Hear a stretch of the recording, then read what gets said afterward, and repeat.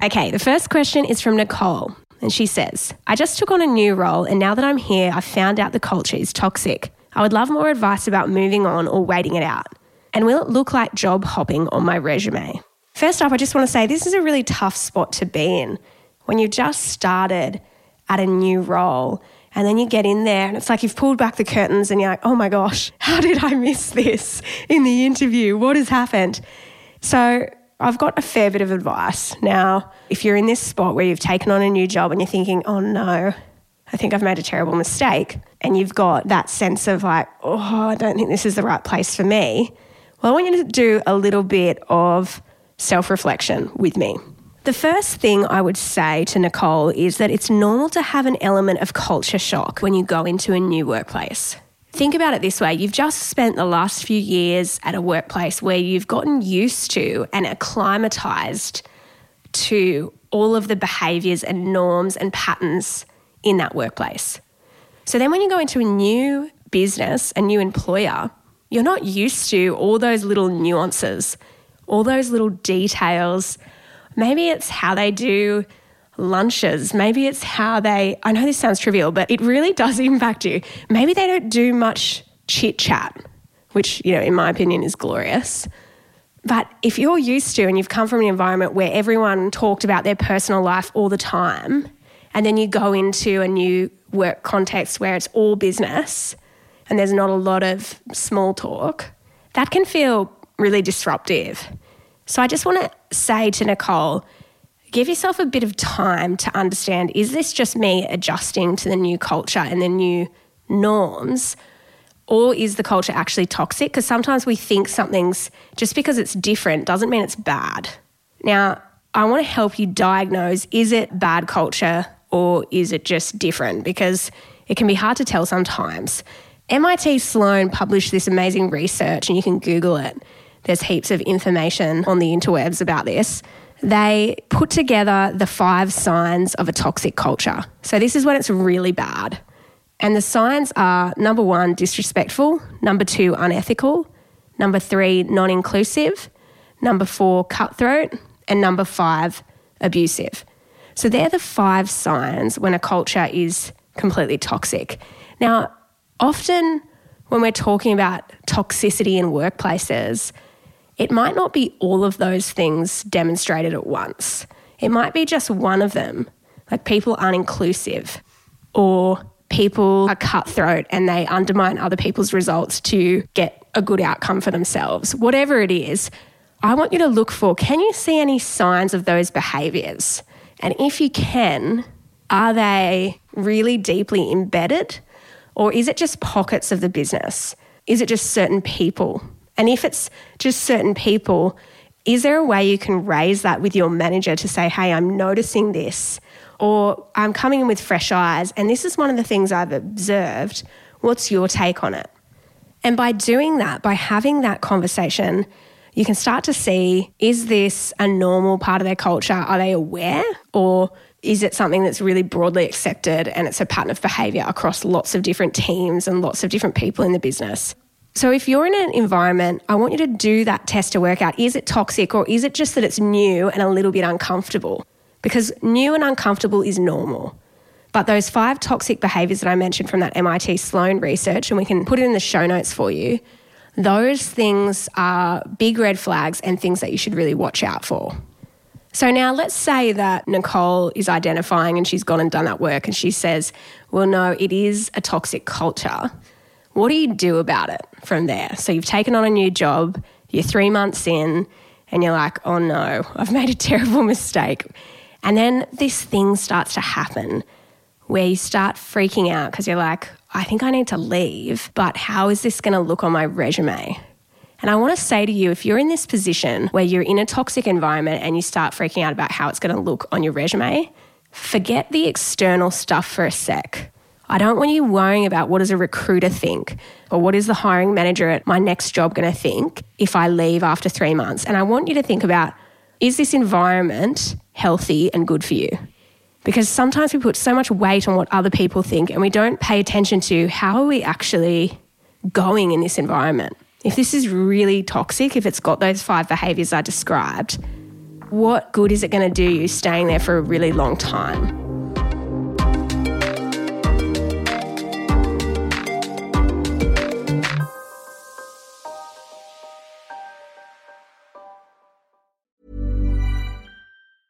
This Mother's Day, celebrate the extraordinary women in your life with a heartfelt gift from Blue Nile. Whether it's for your mom, a mother figure, or yourself as a mom, find that perfect piece to express your love and appreciation. Explore Blue Nile's exquisite pearls and mesmerizing gemstones that she's sure to love. Enjoy fast shipping options like guaranteed free shipping and returns. Make this Mother's Day unforgettable with a piece from Blue Nile. Right now, get up to 50% off at BlueNile.com. That's BlueNile.com.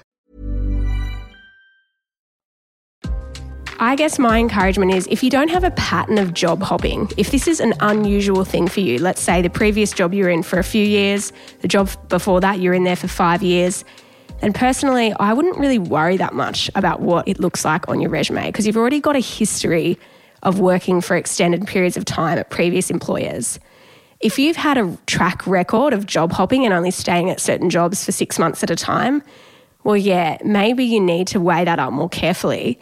But if it's out of the ordinary or if it's an outlier, I'd say do the thing that's right for you personally over worrying about what it looks like on your resume. And you'll know from previous episodes, one of my big worries is when people overstay in a toxic environment. I think that does a lot more damage for our career in the long term than leaving prematurely. The final piece of advice I'd have on this, and I know I'm banging on about it, but I think it's a really good question that a lot of us have to deal with at various points in our career. The final thing is sometimes we look at these situations as a stay or go. And Shane Hatton on a previous episode about having difficult conversations with your manager, go back and listen to that. He said this amazing thing where often we feel like the answer is I need to stay or I need to quit. But really there's 3 options.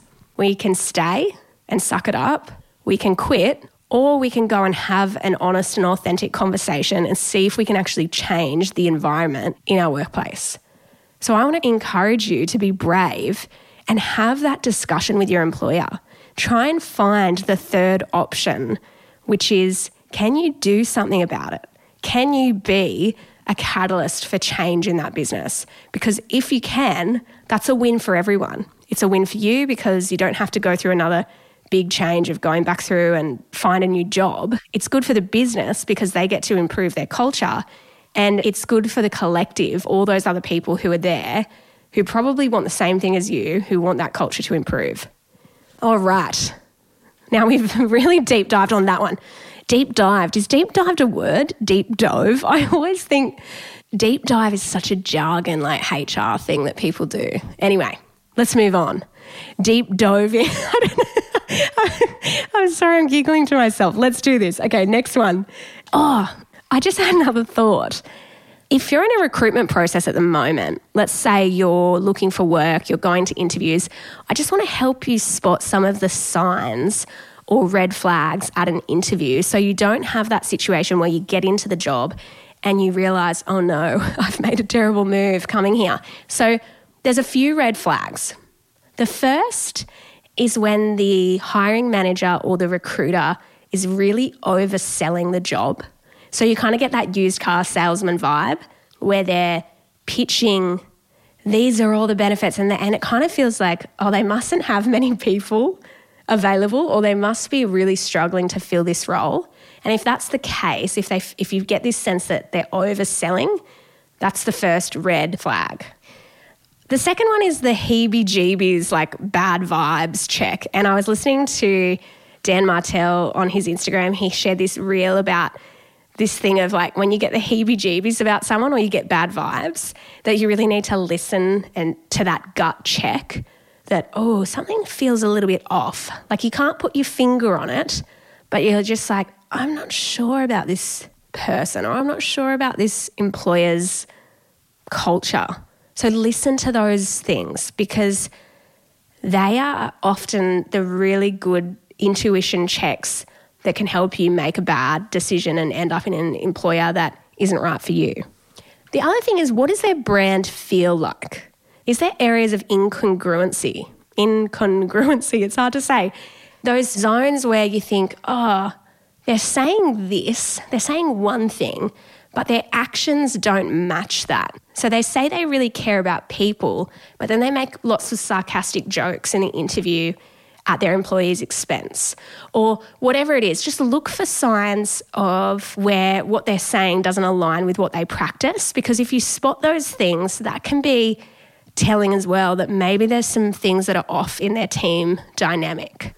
And the last one, and this is probably personal more than anything, but I have seen this, is where the hiring manager is unwilling to talk about or negotiate at all on pay and benefits. So if they have a really hardline approach to pay and flexibility, that is a bit of a worry to me, because I think, I don't know why, but I just personally, just a bit of a red flag. I've heard hiring managers at times say things like, we only do team incentives here, we don't do any personal incentives. I get why people do that, but I just don't really understand why you wouldn't have flexibility in how you approach your pay and benefits. So if that's the case, and I know for some government organisations it's all built in, but let's say they're really rigid and they're like, you have to be in the office 100% of the week, I don't really rate that. So take from what you will of this conversation, but I want you to look out for those red flags during the interview process and all the way through the recruitment process. Look at their website, get a good read on their brand, look on their socials, find those areas where they're really promoting certain values and see how that lines up during the interview and recruitment process. See if that thing that they're saying they do is mirrored in their behaviour.